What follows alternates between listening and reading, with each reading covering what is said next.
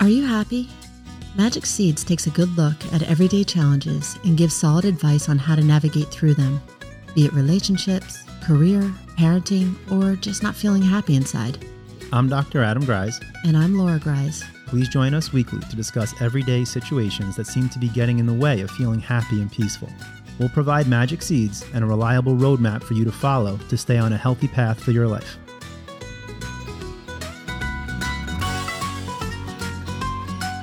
Welcome back to Magic Seeds. Today we have a special show. Laura Grise, we do. What we got? Well, first of all, today we are gaining wisdom from a generation older than us. Actually, for me, 2 generations older than us, from the silent generation. The silent generation. And that is very accurate. Very accurate for our guest today. So our guest today is my mother. Nice. Mama Karch. Mama Karch. Mama Karch. And Mama Karch is going to be talking to us today about marriage because we're still on the marriage segment. And I don't know, I'm always curious about what we're missing. Like, what are we missing here as a younger generation? And looking at my parents are going on 60 years of marriage. And it's not just 60 years of marriage. It is. It is, and it's not. Well, it's awesome to just anything that's like a tree that's been around a while. You're like, oh, look at all these rings. Yes. It might show some disasters, but like. Absolutely. Hey, wait a minute. I don't have the ring. We haven't introduced you yet. Hang on. Hang on there, guest. Unruly guest. So, no, I think it is awesome. And my parents are not just 60 years marriage. They met in high school. And they started dating in high school, which just, if you could see me right now, it just blows my mind. It blows my mind how people can be together for so long. And I've gotten together when you're not even, well, again, generationally, back then you had to grow up much faster. Right. Now we're not growing up. When I was 15, I consider myself prepubescent at 15, let alone getting married, like to meet my life partner. We didn't get married till I was 36, 37. You said 37, right? I mean, that's just insane. Imagine like settling down at 17. I can't. Well, and not only, you were younger. Well, let me introduce you first. And then they got married at 21. So what we're doing today is just gaining wisdom from the older generations and just trying to wrap our brains around how you can do this. I don't want to use the word successfully because I think that's weird, but healthily. Yeah, healthily, right. And I think my main question is this. I'd like to keep this flowing throughout the entire recording today, is how do you stay true to you and still meet the needs of your partner? And then how do you do it for 60 years or 70 years or however many years you've been together? The way I see it, just right out of the gate, we've obviously been talking about this stuff forever and we're going through our own stuff. So everyone's going through their stuff. If it's so important to maintain a sense of self, right? You want to feel like you're fulfilling your genuine expression. And how do you maintain that while at the same time maintaining a viable relationship? Right? Where it's like, there's my own little bubble, but now I have the second bubble, which isn't just about me anymore. And so what if they're not meeting? What if they're not matching? And I don't expect it to match all the time. And I expect to go through many years of patches of not matching and ebbing and flowing. But anyway. Well, the question then becomes, what do you do when? I think that's really the essence here. I guess so. What do you do when your truth is in contradiction to where the combined relationship, what happens when you're in a space that isn't really aligned with the relationship? Do you just shut up? Right? Because you don't want to rock the boat of the relationship, even if it's to serve yourself? Or do you just be silent and then it comes out sideways and it starts breaking it down? Do you speak your truth? And then if you do, how do you do it? Because you don't want to hurt the other person or upset the apple cart. There's a lot going in there. Or is it just too late? We've come so many years and why would we even want to This is what I want to talk to your mom about. And then real quick, yes, I want to introduce my mom. Please introduce your mom. Thanks. Okay, so anyway, what we're doing here is we are talking to, as I see it, 3 different generations. Or mother, you are talking to 3 generations. And that is the generation that is getting married or thinking about getting married. And so you're speaking to that generation, and you're speaking to our generation who is 10, 15, 20 years into it and thinking, oh my gosh, is this even worth it, what we're doing here? Or is it worth it to go on my own path and live my own life? And you're also speaking to your generation, and you're just being as transparent and just no rose-colored glasses. And my mama has a tendency to see life through rose-colored glasses, which is beautiful. But today I had asked for her to be just really, really speak the hard truth about marriage. And if my mom slips into the rose-colored glasses, Adam, today we're going to make a specific sound. We're going to call shenanigans via... Oh, it's so beautiful. I hope you pull that, Lil, so we can draw that out today. And she will. So anyway, today is my mom, Lillian Karch, who is telling us her story, and we're discussing marriage. Mother? I have nothing much to say. Crickets. Crickets. We have that one too. We do. We have crickets. Okay. So are you going to ask your question? Well, okay. Thinking about this, I think no matter whether you're a 13-year-old who thinks they know all the answers to life, right, or you're 20, 30, 40, or 90, it's so easy to think that you know everything. And yet, as I get older, I'm like, oh my God, when I was 15, I thought I knew everything. That's ridiculous. When I was 30, I thought I had things figured out. And now I'm 48, and it continues to happen. And hopefully it happens where you continue to grow and evolve. So what you thought previously kind of seems small. I think the older I get, the less I know. It's nuts. Right. Well, that's a good thing. I think if you realize how much more there is, you're like, oh, okay, I don't even begin to encompass the whole picture here. And so I think it's really easy for a younger generation to look to an older generation and be like, oh my God, you guys are doing it all wrong. What every teenager says to their parents, you don't understand, you're out of touch. And yet I value the elder perspective. I loved the year working in hospice, just talking to these people and like, tell me your perspectives, because I couldn't possibly understand. I don't know them firsthand. I can maybe intellectualize them. So I wonder, first of all, I don't think it's any big secret that it's really hard to get through decades of marriage. It's really hard. When people say that, it is. I don't think they realize the impact of the word hard. No, they don't. No, they don't, right? They don't. Marriage is a profession. It's one that you have to be dedicated to and love, or you get out of it. Okay, so that's perfect because, right, you want to go for the long haul, right? You're committing to something. Like you're saying, it's a full-time job.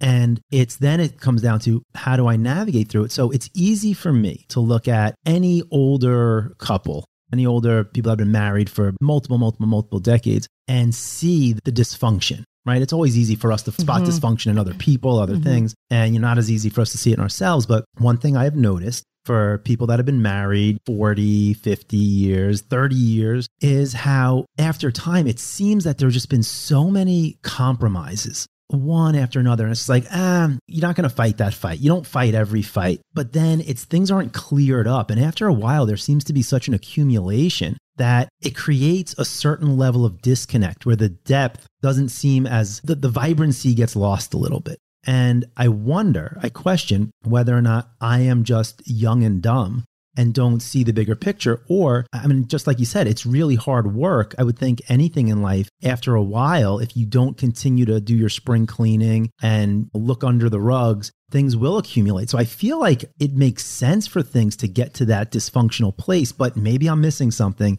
and I'm being too idealistic. But Lil, what do you think about that? And also, Mom, can you just give a brief when you and Dad met, how old you were, how old you got married, and a little bit of your story?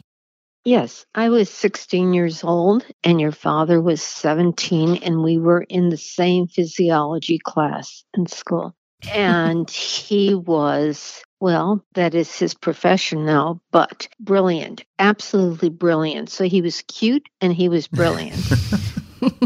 So I not only liked his looks, I loved his brain, the way it went, and was in absolute awe of that.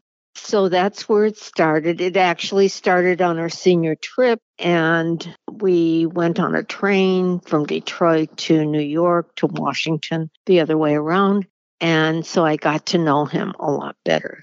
And then we dated for 5 years. I went to one college, she went to another, and we still would get back together. Were there differences? There were a lot of differences in us. The one thing that I absolutely loved about him was his sensitivity to animals, which I love, and his sensitivity to other people, his kindness to other people.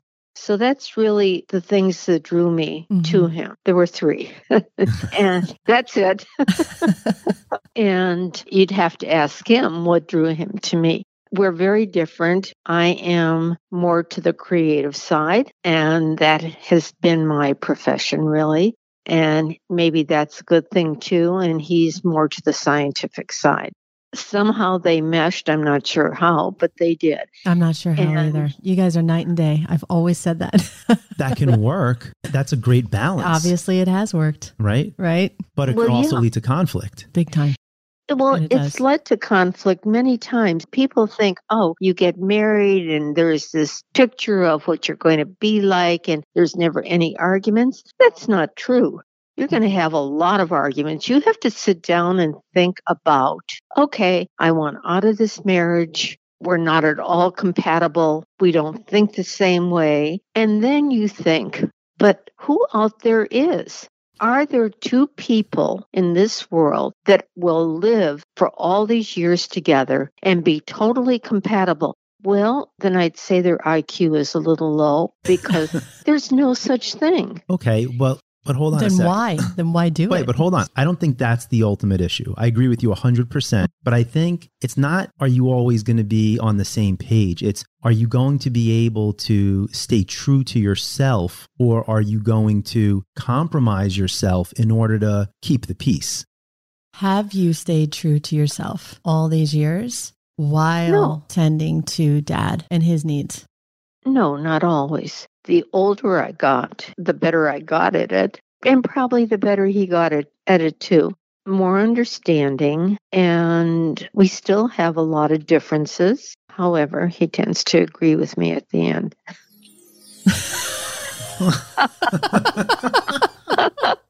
Yeah. Backtrack. Let's try that again. Okay. Listen, let me preface something here. Okay. Because I see people every day, and the job is to get to the heart of the issue, right? To get down to the nitty gritty. And it's just kind of natural for people as they start laying bare their garbage. There's like this reflex that they want to let me know that, hey, like, I'm not this bad all the time, and I don't think this way. I'm like, I know. And first of all, you're not being judged whatsoever, but just bringing up the crap doesn't tarnish everything else that's going on. And for instance, like you and Pete have, I mean, I've been watching you guys for almost 20 years now, and you guys have a beautiful relationship. Genuinely, I feel you guys have a beautiful relationship. That doesn't mean there aren't some just really toxic parts or dysfunctional parts. And it's okay for those to be brought to the surface. And it doesn't mean that you have a bad relationship or anything like that. So just in the name of, let's look at the shit. In everybody's life, I don't care what anybody says. There are ups and downs. Even if you're single, you aren't 100% happy. There is no such thing as a perfect life. Do you feel like as a whole and as a majority stayed true to you, been able to stay true to who you really are in your marriage? Or do you feel like you've had to dilute yourself? Do you feel like you've diluted, or let me ask you this, what part of you do you feel like you have lost or diluted when you're young? I know when you were young, and I don't know because of experience, but I know because of stories, you had so much spirit, right? Because Dad always said that I was a lot like you. So I've always pictured that. Do you feel like you've lost a lot of that spirit? Or I don't want to put thoughts in your head. What part of you do you feel like you have lost in order to meet the needs of Dad? What part of you do you miss? Or if anything, do you know what I'm asking? Yes, I do. And I'm thinking about it because I feel Well, I was just questioning myself the other day about my life, not about our marriage, but about our life together. And what did I feel about myself that made me very, very happy up to this point? And the first thing that stood out was my children. I'm very happy with my children. Aww. Thanks, I think you Mama. better do the ding dong there. I was thinking it too, but Adam's on control center. Oh, my children are just angels. No, it's not that they're angels by far, but I am proud of their success in helping other people, all three of them, and my in-law children as well. So I couldn't be happier about that. I am happy. And that's not rose-colored glasses. But you're not talking about yourself right now. You're talking about external things that make you happy. But we're talking about... These things make me happy. But we're talking about your expression, your true expression. Like the way I see it is when you're born, and let's just say, I like to talk in terms of like the soul. Like there was Lillian Karch, and she existed and she was something. And not definable, but there was something authentic and specific to you that was predated marriage, predated children, predated the way you were shaped by your parents and society and all of it. And that genuine nature along the way, I think, like you say, certain times you have to compromise it and that's fine. But if you do it too much over time and you just get your satisfaction and fulfillment out of the things that grow around you, like children or jobs or careers, sometimes it's easy to get lost from or get disconnected from that genuine, authentic expression. And that's what we're talking about here. Don't you see that they are all an expression of me? Maybe they allow you to love the way you like, and that is it. I can see that. But what do you mean? I mean that I look at them and I think they know how to give to other people. And that to me has always been important. And I don't feel that I've lost that. I still feel that I have been able to do that, to help other people, to be with other people. I don't think that I have lost my sense of creativity. I might have lost my sense of creativity because financially I've been overly creative and I can't do that. So I've lost it in that way. And I think the only thing that has bothered me is I thought at retirement that our retirement would be an easier life. I wanted to continue to be able to garden and do the things that I love to do. That has not been taken away at all. Nice. But things that have been that I don't think need to be done at 81 years of age. My husband still feels that if you want to feel vibrant and in good health, you have to take a 1,000-mile bike trip. Well, I don't. So what have I learned to do? I've learned to go to your place. And I get my fulfillment there. I don't feel that I need to compete with him to do the things. He wants to live to be 100. Well, if we have good health, 100 is not bad. But if we don't, 100 to me is not good either. So with your differences, can you live the way you truly want to live? I think I do. I mean, no. Adam's fingers are hot. Well, see, you're thinking for me. Yes, but we know you. Here's the thing. Like you said, like you love gardening, right? I do. We know that it's through and through. It's not like Pete says, Lil, you got a garden, so we have fresh vegetables. You genuinely derive so much fulfillment from that. And you do that. And so, again, it's not like black or white here. Right. But we want to get to know, because my generation, people that are at least in this throes of they've been married for, say, a decade, or they have young children. We just see so many times where the marriages really get very strained and the partners are at two different places at two different points, and people don't know how to navigate through that. It's really scary. It's really hard. There's a lot of frustration, a lot of anger, a lot of passive aggression. And it's kind of like an epidemic that's unspoken about because you don't want to blow things up. And part of the reason of wanting you on here today is because you've been through it. And it doesn't mean you've been through it that you've solved all of life's problems, but you have a little bit more perspective from the 10,000 foot view. So we want to see those hard parts, the parts that we can learn from. We want to be able to apply them and then hopefully pass that along to our children and the next generation so they learn how to get past the pitfalls. So what are the pitfalls? What are the ones that you could say at this point, I've done good in a lot of places, fine. And yeah, we want to learn from that. But we also want to learn how to avoid certain things that you realize only after being married for 60 years. Didn't quite get this one. And then the question is it too late to change it now? Or at the very least, provide that wisdom that people can learn that sooner. Right. Like pass on the wisdom to your daughter. Right? Like something you really want to say to me. Don't make this mistake. Don't make this mistake. Right. Like, what is it? What is that gem? Keep your old friends that were dear to you. Don't give them up. Friends are very, very important. And the older you get in life, the better it is, I think, to have this friendship. And I do have friends from grade school. And I do have friends that I really admire, and we talk and we have a good time talking. You know that I belong to several organizations, take classes. You have to keep your mind very young all the time. And during the time you're raising a young family is probably the hardest time in marriage because you are dividing. And someone just recently told me, and I passed this on to you, Laura, when you get married, you're a whole person. And each time you're giving a little bit, you start breaking that big puzzle and you start giving it to your spouse.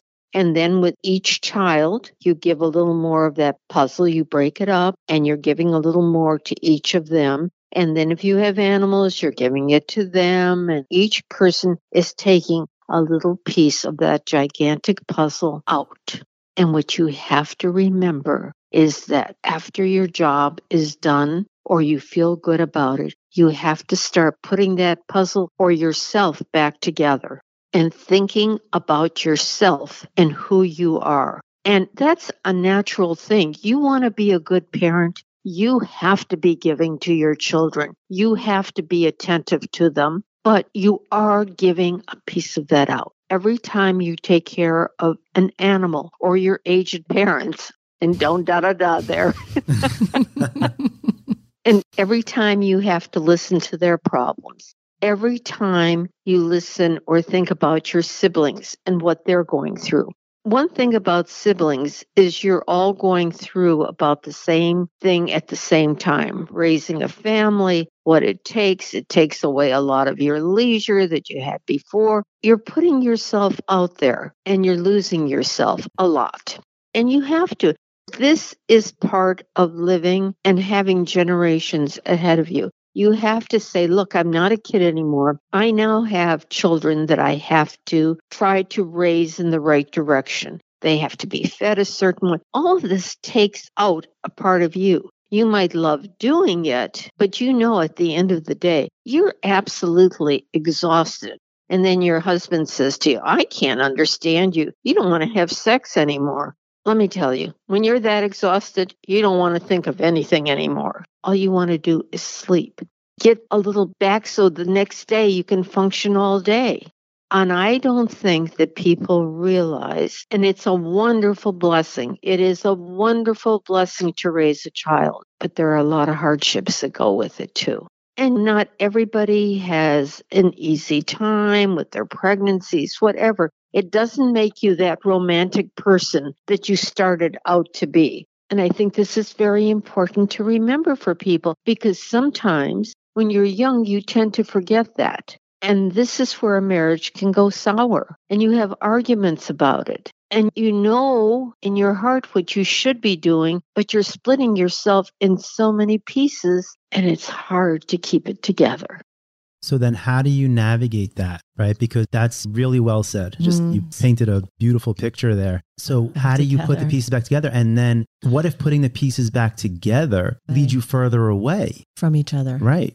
Like your partner, then you say you through all the tough stuff, But now the putting back together phase has to happen. And the other partner's like, okay, finally, all that's done. And now either the kids are out of the house and so we can be back together, or we're retired. Now we could start living a different type of life.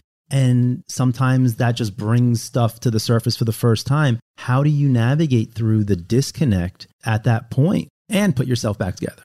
This is why I say keep your friendships that are close to you. I mean, don't just have friends because you want to have friends and people around, but your true friends that you can talk to, I would think is like going to a psychiatrist because they have known you forever. They know you. So it helps to talk. It helps me when I get with a group of friends to discuss these things. We have our own little psychiatric group. And just to even give relevancy to what we talk a lot about on the show, how it's so important after every cycle, after you've experienced something, that it's so important to engage in an autumn, a release. And talking with friends, I talk a lot about maybe screaming or crying or just getting it out, but literally just having people to talk to is releasing that stuff. So that's fantastic that you engage in that release. Well, I just feel that when you do this and everybody gives their little opinion and you realize that you've all been through the same thing or very close to it. Right. You're not alone in this world. There are many, many things that you go through that everybody else goes through.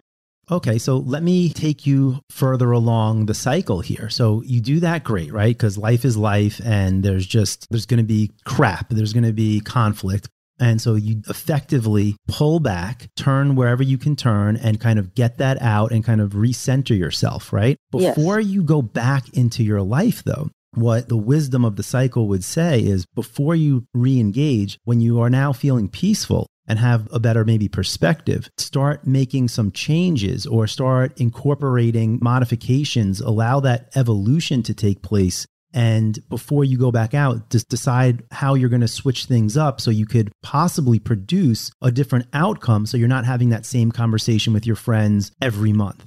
So what do you do then? So what does that look like for you in terms of when you're going through a hard time, say with Pete, right? We're talking marriage here. And okay, so you get it out and you kind of feel good again. Steam's not coming out of your ears. What do you do to create a different outcome to be more aligned with what your truth is, what your needs are? Well, first of all, I'm getting a different outlook from different people. And I want to think about that. And you both know I tend to pray a lot, and I do. And when I see that an outcome is not good, that's what I turn to. Myself, I don't tell the world about it. I just do it. And I then think about what other people have also said to me and try to reconstruct it in some way that I am more understanding of my husband at the time. That's the silent generation, Adam. Right. And that right there, Mom, that's why you're called the silent generation. But hold on, half of that is good because, right, you want to be able to wear someone else's shoes, right? Be more understanding. But if that's as far as it goes, what's the missing piece in that equation, Lil? You're not hearing you. There's no voice within you. No, but then I sit down and tell my husband exactly how I feel. But in the meantime, I've gotten some other viewpoints. How does that change behavior? How do you push against? Because that's what I see a lot is, and I think it's just natural, as we age, and it's just physiological, we get more rigid, right? You think a baby, you could like just throw them against the wall. They're fine. Now all of a sudden I get out of bed and I pull my back, right? I mean, it's like we get more rigid. I think people go two ways. I think a certain type gets more rigid and a certain type gets more complacent, actually. Well, complacency, I mean, is that you're getting more stuck, right? And so that's why we work hard. We wake up every morning and do yoga, meditation, and breathing. So we offset that. We keep ourselves flexible and nimble and keep things coming to the surface. But it's so easy to just start getting kind of a little more fixed, complacent, and rigid, where it's hard to, the older we get, to create change. And you can't teach an old dog new tricks. And that's kind of what I really wanted to talk about today was it's easy, and I hear it said a lot, it's not worth it. It's not worth it. It's not worth it. Oh, when you get older, you'll realize it's not worth it.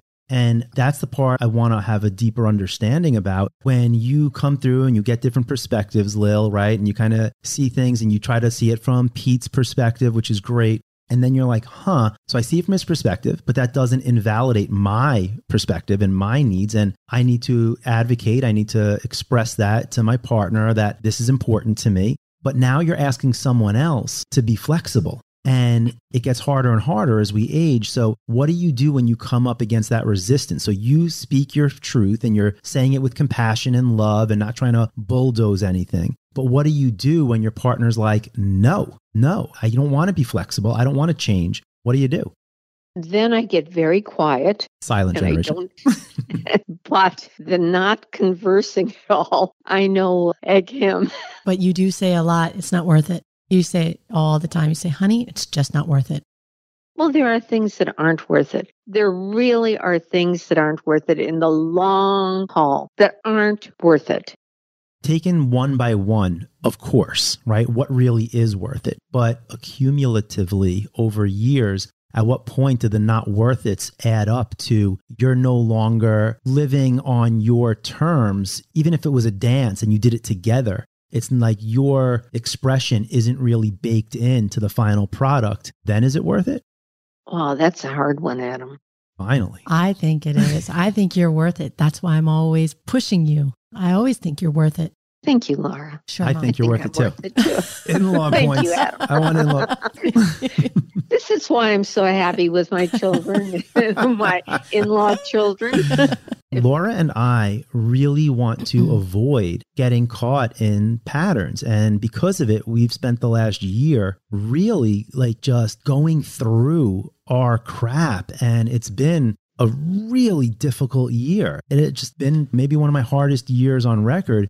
Because neither of us, it's not worth it, people. Right. That's it's why not an option to it's not an option to shove something under the rug. It's not an option to be quiet. It's just, we're not wired to do that. But yet we don't really see the roadmap. We don't really see the model. And so we're just doing it and being like, well, you know what? At the very least, we don't know what to expect. We don't know if we're going to implode or explode, but we feel like if we could just be communicating and make sure that even if we don't have an answer right now, like you're saying, like there are certain times where your needs and Pete's needs are just different. Like you've been saying with the sex thing, like Laura's needs right now might be very different than mine. And we don't need to come up with the solution for that now. But at the very least, we need to be communicating, conversing about it and feeling like there's still a point of connection deeper than the disconnect.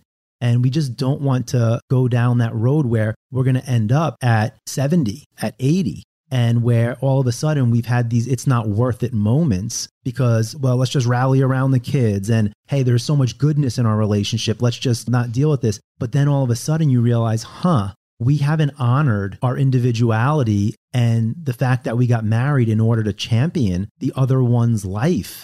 So what say you, Lil? I've been trying to process that. Well, look, if you want to have a long, successful marriage, there is give and take. No matter what anybody says, there is give and take. There are no two individuals that are the same. We all have a different footprint. And celebrate it all. And celebrate it and work with it. Yes. I mean, it's a job. Marriage is a continuous job. But like it or not. Some of us love our work and some of us have problems at work. You have to work at it. When I retired from my work, I sat and judged everyone's home that I walked into. I was an interior designer. Exactly. And it was terrible because I was losing friends. It was like, you're so tacky. This is really bad, too much. No. When your father retired, who had never touched a pot or a pan in his life, started to teach me how to cook. And if I may interject, he quite possibly might be the worst cook I have ever met. He puts everything that exists in the refrigerator so he can mix like oranges and eggs. Yeah, it's really gross. I don't know what. There was just something. He's a brilliant man. He just can't cook. Can't do it. Not his forte. No, it's not his. It isn't, but he wanted to continue to teach. And And he was a professor, just so everybody knows. And he was bothering me to no end. He'd have all these pots and pans out, and you couldn't eat anything. And I wasn't being kind about it. What is this? Even our dog, who was an Irish wolfhound, who would eat a person. Wouldn't touch Pete's stuff. He continued to teach. He continued to teach me how to clean. He'd never cleaned anything in his life. And it did bother me. And I just let loose one night and said, you need to be teaching. Why don't you go back and do it part-time? Because this just isn't working. That was a rough phase for you guys. I remember that. Yes.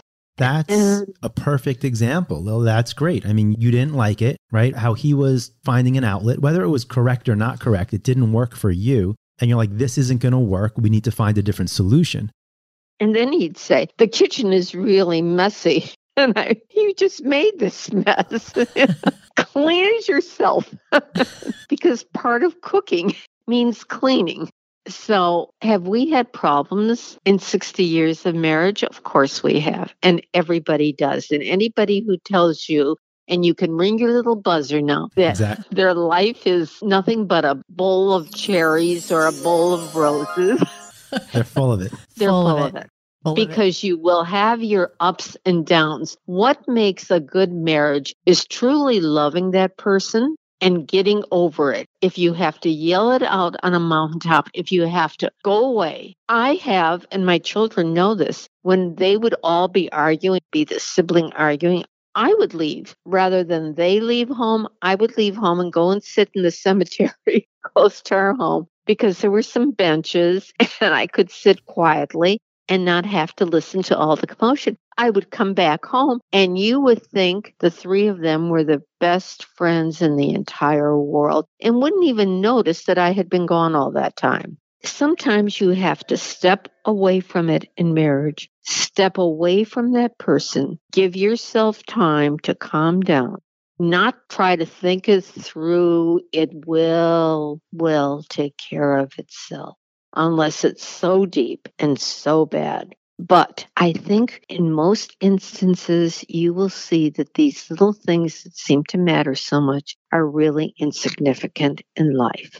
And when you hear people say, oh, just forget it, I'm too old for this. I hear people who are in their 50s who are telling me that they're too old to do something, or someone who tells me who just turned 60 that they're going to start a class for how seniors should prepare themselves in life. And I said, so what are you talking about? And she said, well, my age.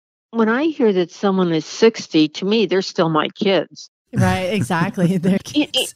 You've got to be kidding. You think you have so much knowledge that you're going to do an entire class on it? Yeah, I would say your growth curve, your learning curve, your generation, I think it started at 70 and it just seemed like a total SHIT storm. Just starting with your friends' deaths. You had a lot of deaths. You went through a lot of waves and I've seen it with your parents as well, Adam. Just a lot of deaths in the waves, like the 70, the 75, the 80s, going through that. And just the pure fact that you are the silent generation and that women had a place.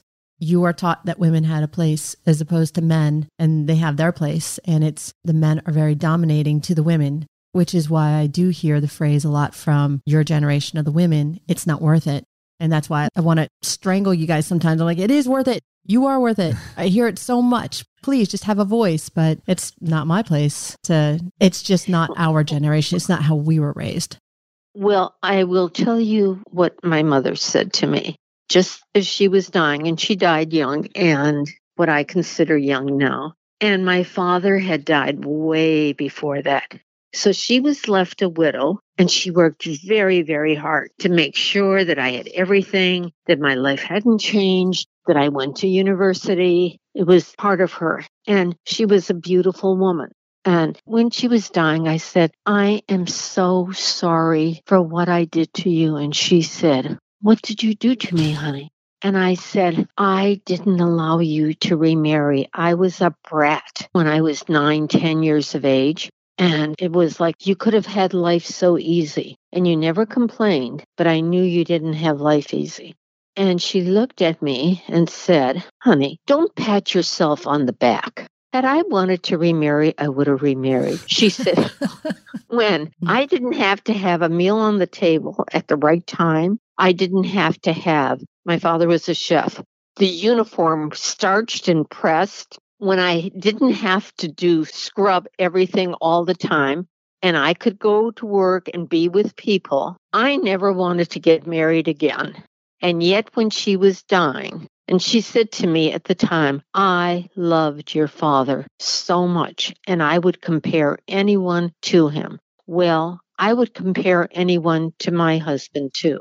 And I think that's something you have to look at. When you're arguing and everything, compare yourself to being married to someone else and see what that is really like. It's not all roses, that's for sure. And when she died, she must have been telling the truth, because when she was semi-comatose, she called out for her mother, her sister, and my father. So I know that she truly loved him, but she did have a sense of freedom. I mean, our meals had to be at the table, always with a tablecloth and it's perfectly served. And my father was a chef, and I can't remember one thing he ever made. My mother was the best cook in the world. It would be nice to not have to be a widow in order to get that sense of self back. Like, it would be cool if your father had lived a long, healthy life, that at some point your mother could have been like, hey, what was your dad's name, Lil? Michael. Like, hey, Michael, I don't want to be doing X, Y, and Z anymore. And again, much harder for silent generation. I don't even know what the generation before that's called. And even the baby boomers. It's a different culture. The things that we're saying now, we have the privilege of growing up in an era where there are different norms and we don't have to overcome them to speak our truth as much, but it would have been really cool if your mom was able to go to Michael and say, hey, this doesn't work for me anymore. I want to enjoy my life a little bit. And then Michael could have been, your dad could have been like, well, no, this is the way it is. But then she's like, if she held her ground, like, I love you. I don't want to be with anyone else. So can we make space for my truth here? And then after a little bit of appropriate tension and kind of rocking the foundation, maybe that if they were a great partnership, your dad would have been like, you know what? I want you to be happy. And so I could be a little bit flexible here and we can make space for both of our wants and desires. That would be cool too. What's the magic seed here? Yeah. So, I mean, just even wrapping that up. Well, first of all, Lil, you, without even speaking in terms of the cycle, you really hit upon so many yes, you did. Magic seeds that we talk about. And it's really when something comes to a head, we have a harvest and it's not a good harvest. It's rotten fruit, just bad experience and it's conflict. Before you try to figure it out, separate, get it out, right? Talk to your friends, do whatever it takes, but let the interaction between whatever caused that outcome, let it die, right? Let it die. Release your stuff. The only thing I would add for the magic seed is before you re-engage, make a change. Give yourself a chance. Right. Give a chance for something different to happen. To change the cycle. Otherwise, I think it's easy to be, and I'm sure you've seen it, Lil, where you could be decades into a marriage, like, this hasn't changed.